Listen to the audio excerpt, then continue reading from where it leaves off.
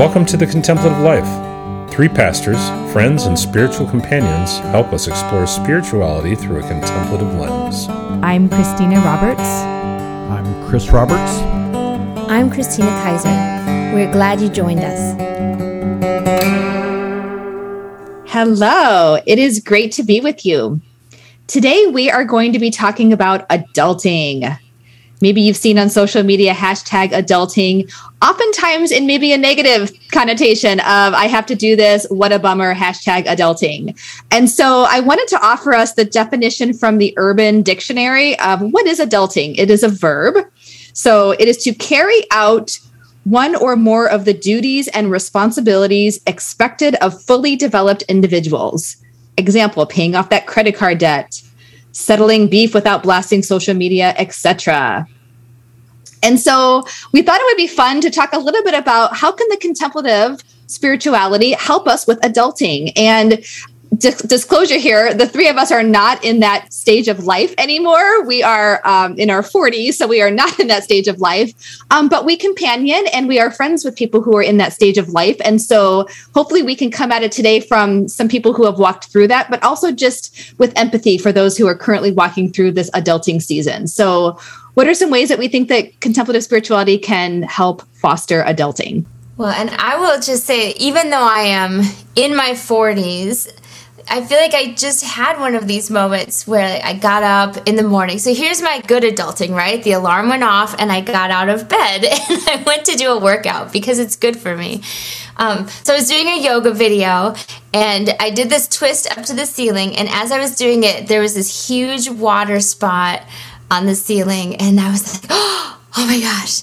The plumber comes out, cuts a hole in the ceiling, is looking at all the stuff, and in the end decides it's a hose on the refrigerator. Fine. But now there's a hole in the ceiling, and we got to order this new tubing and put everything back, right? It's going to be a thing. And even though he was saying, oh, who would have ever guessed? I had guessed is the problem. There was something funny for like a while. What is that strange sound in the vent sometimes? And why does this look like it had been wet at one point, but it looks dry now? Like, something in me was already suspicious about that refrigerator, and I just had not investigated it. So I had this whole painful story of like, if I would have looked harder, if I would have insisted more, we wouldn't have this big hole in the ceiling. It's not a big hole, but it's still a hole.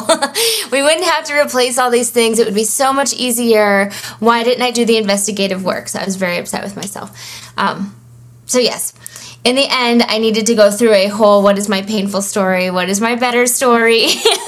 The whole bit. So adulting still happens even at this stage in life where I think, no, not that. I don't want that to be my life. Yeah, so I think something that comes up as, we're talking about this adulting, it seems as if there's this special world that we've had that we have to give up to enter this new world of responsibility. I don't know that I fully subscribe to that. Number one, I think our culture kind of sets young people up for some unrealistic expectations. Like we create this culture of college and school where you go to school, you have minimal responsibility, unlimited parties, and there seems to be, enough cash to do all the things that you want to do. And then all that ends, and then you have to pay the piper, right? You have to pay off the student loans. You have to get a job. You have to make amends for all that you just completed in your life. And it could make your accomplishment from school or whatever diminished to some degree, or you long for that time of just being able to go to the park in the middle of the day or go hang out with a friend. And so I think our culture probably has set up these expectations or these lifestyles for some young adults, leaving sort of the school academic arena into the job force. And it's just so much easier to want to long for those days. So I find myself thinking about the contemplative helping people learn how to grieve or mourn the loss that they're missing from those glory days is real. The longing for it is real, but how can you move forward in life? And I think the contemplative has a lot to offer. And I think we'll probably talk a little bit more about that, but love to hear more from you guys. Yeah, and I think it's unfortunate that we have painted a picture that up until a certain age, life is great, and then it kind of goes downhill from there, which I think is unfortunate because I don't think that that's true. And I purposely have been surrounding myself with either people or stories of people who are late in life that are doing amazing, inspirational things, because I, for one, really want to reshape and reframe the way in which I'm seeing aging in particular. That's really important to me. And so I think even with this adulting space, let's just take the classic example of like, we have to pay the electric bill now, like the bill's due, it's here, and we would rather, go buy a new outfit or go on an excursion, but we have to pay the electric bill. And so how do we find peace and joy and settledness in, yes, I am grateful that I have electricity and running water and that I have the means to pay for this bill. And there is something beautiful and sacred about that. And also the other stuff as well. But to see the good in those sort of, quote, practical things that I think kind of get lumped into the adulting phase. And so I would love to see more of kind of, seeing God in the ordinary that we often talk about in contemplative circles and how that pairs in with adulting. Yeah, I resonate with this notion of maybe I knew how to do things. At one point in my life, I knew how to make people happy. And there was a sense of spaciousness, a spaciousness I never knew existed, just to say. And then I figured out later how not spacious life can feel. And needing to create that spaciousness for myself has even been part of that story. But I think even now, as I look towards, like, what have I needed as I walk through these years, how many times at this point in my life do I find myself saying, I just don't know what the right answer is. I just don't know what to do. It feels like that is the crisis of my now, even just to be in this stage of life is to feel like I don't have things figured out like I thought that they did. They don't work the way that I anticipated them to work, which has brought me into needing new ways to live in my life, really. Yeah. And Chris, maybe just to continue on your theme of having to grieve some of what was, I think one area where I'm hearing that a lot is in friendships, because, again, if you're in the dorm down the hall, you can have friends anytime you want friends, right? Or in some of our young adult years where, to be honest, there is less responsibility, right? If you aren't a homeowner or you don't have maybe children yet that you're caring for or things like that, there is a little bit more freedom in some of those younger years. And as we grow older, depending on what choices we make or, what path, that can change, obviously. But I think that's a real thing. I don't know. I think that there's opportunity for rebirth and a newness to friendship, a newness to all of these things that we're discussing. And so, yes, there's the grief and the letting go, but there's also like all of this possibility that I think is longing to emerge and to create some spaces where, whether it's friendship, I think vocation is another thing. There's, again, some of the folks that I'm talking to in this stage of life, I think a lot of pressure on what do I want to be? What do I want to do? How am I going to make enough money to pay off my student loans? What does it mean for me to have a job that I actually like, where I'm not miserable doing my job to pay off my student loans or some of the debt that I have, et cetera? And those are very real questions that I think, the contemplative life and spiritual direction can really help companion folks in that stage of life. Yeah, I agree. I like finding beauty in the ordinary. And, I don't think it's just adulting. I find myself, I live in a neighborhood that's completely surrounded by retirees and they're out doing their lawn and spending so much time on their lawn and just chatting it up with the neighbors. And, I pretty much know all of our neighbors and, I chat with them and they talk about retired life. And I sort of like want to get to that spot, a retired life. But I really have to watch myself because I really do experience a lot of God and God moments right now. And I think if you're looking towards something else and not finding God in the ordinary right now, you can miss it. And so I really like what we've been talking about, like where is God at for you right now? And I think there's so much to be seen and so much to know, but sometimes we miss it because we're not reflecting or we don't have any gratitude practices or whatever contemplative practices that you need to sort of be in the moment, be in the now. Yeah, and I think to be fair too, sometimes I think that oftentimes millennial, Gen Z, they can get sort of bad raps, right? Of like, oh boy, here we go. But I do think that, again, as we've been talking about these things, so I'm going to use another example of time. Again, when you are in sport, in high school, in college, in even middle school, and it's here's your schedule, here's your school, here's your sports, all of that stuff is lined up. And all of a sudden, again, you're done with all of that. And how do I even structure my time anymore when no one's telling me how to do these things? And so I think with all of these things, it's really important for, again, I think the three of us represented here are Gen X. There's, the boomers, the GI generation.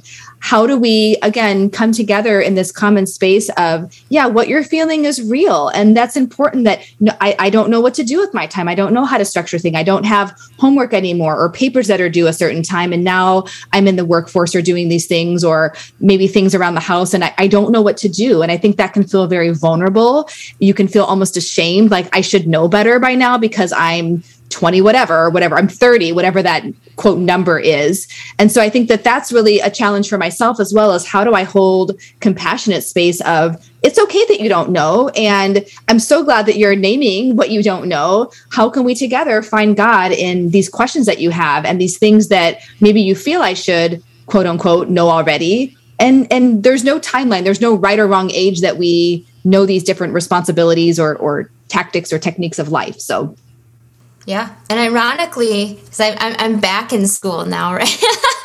And we even had a whole conversation about the difference of going to school, adult learning, they called it, the adult learning versus pre-adult learning.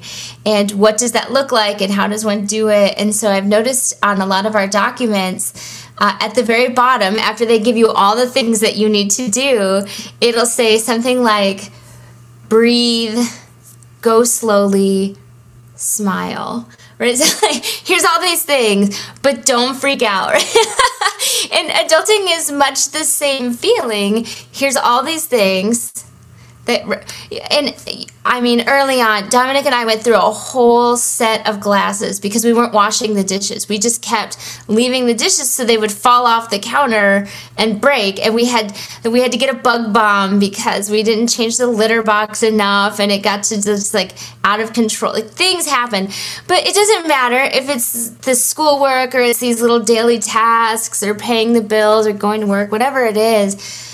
That notion of here it all is, breathe, go slowly, right? This thing, then that, smile. And there is something to be said. Our family, actually, we sometimes sit at the table and smile at each other and see if our mood improves. It's like a game in our house to see what'll happen. It does, though. It works. If you even smile fakely. So if a kid gets in the car and they're just mad about whatever, like yesterday, somebody was blocking the locker of another and they couldn't get out fast enough. And so that grumpiness, that's a perfect moment, right? And it doesn't have to be your locker. It can be like, I was trying to back out of a parking lot and there's a person that goes by and another person that's backing up. And maybe in 20 years I can back out of here, but it's all the same. Yeah, I appreciate what both of you guys have been saying. I think, the contemplative can be very helpful. And particularly spiritual companioning. I think there's a longing or a need for many of us to know what's next. And sometimes we want to rush what's next. How do I get to that next thing in life? And I find having a spiritual companion really helps you to be able to talk about that in a really good pace that helps you discern and find God in what's next and where he's working and moving in your life. And some people say calling, some people say, dharma, whatever it is that you want to get to. I think spiritual companion can really help that process along. So I've really appreciated what both of you guys have been saying about, the contemplative life as it relates to adulting. Well, thanks for the conversation today. And if you are finding yourself resonating with this idea of adulting and contemplative spirituality, we encourage you to reach out for maybe a sample session of spiritual direction or just to reach out for some more resources at thecontemplativelife.net.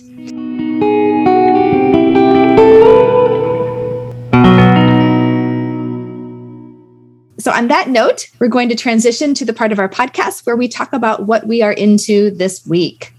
Well, as I was just alluding to, I think I am back into going to school. It's all over the house. I have a pile of books here, and I have something on the couch there, and I'm thinking about how to rearrange my schedule. And Dominic and I actually got married and then went to school, so because I was 19, so we've been to school together, but it's been a while. And I just realized, like, looking at my spaces yesterday, wow, I'm a lot to put up with all these little piles. Like, don't touch that. I'm working on that. Like tomorrow. I won't even be working on it today, but leave it there. So I am into going back to school. Well, I am into apple picking. So this is a tradition in our family. We do it every fall without fail, babies in the Bjorn, strollers, etc. And so I just put on the calendar, there's a day off of school coming up, and we are going to be going to Appleberry Farm and getting loads of different colored and flavored apples, which I am excited about. Well, I have really been into hats. I have found out from my doctor that I probably should wear hats for the rest of my life to keep the sun off of my neck and to keep moles from. That just happens when you age. You know, you get moles and the sun affects you in negative ways. And so I've really been into hats, and I've tried out fedoras, and I really like fedoras. And I found myself, whenever I was young, I used to wear cowboy hats. I grew up in West Texas and was into the cowboy thing. And I find myself saying, that is not a cowboy hat. That is a fedora. And so I've really been into hats lately. They've been fun, and they have been keeping the sun off of my ears and neck and head. Thanks for joining us. And as always, we appreciate anyone that takes the time to rate and review us on iTunes, as it helps other people to find us. Until next time, make it a great week.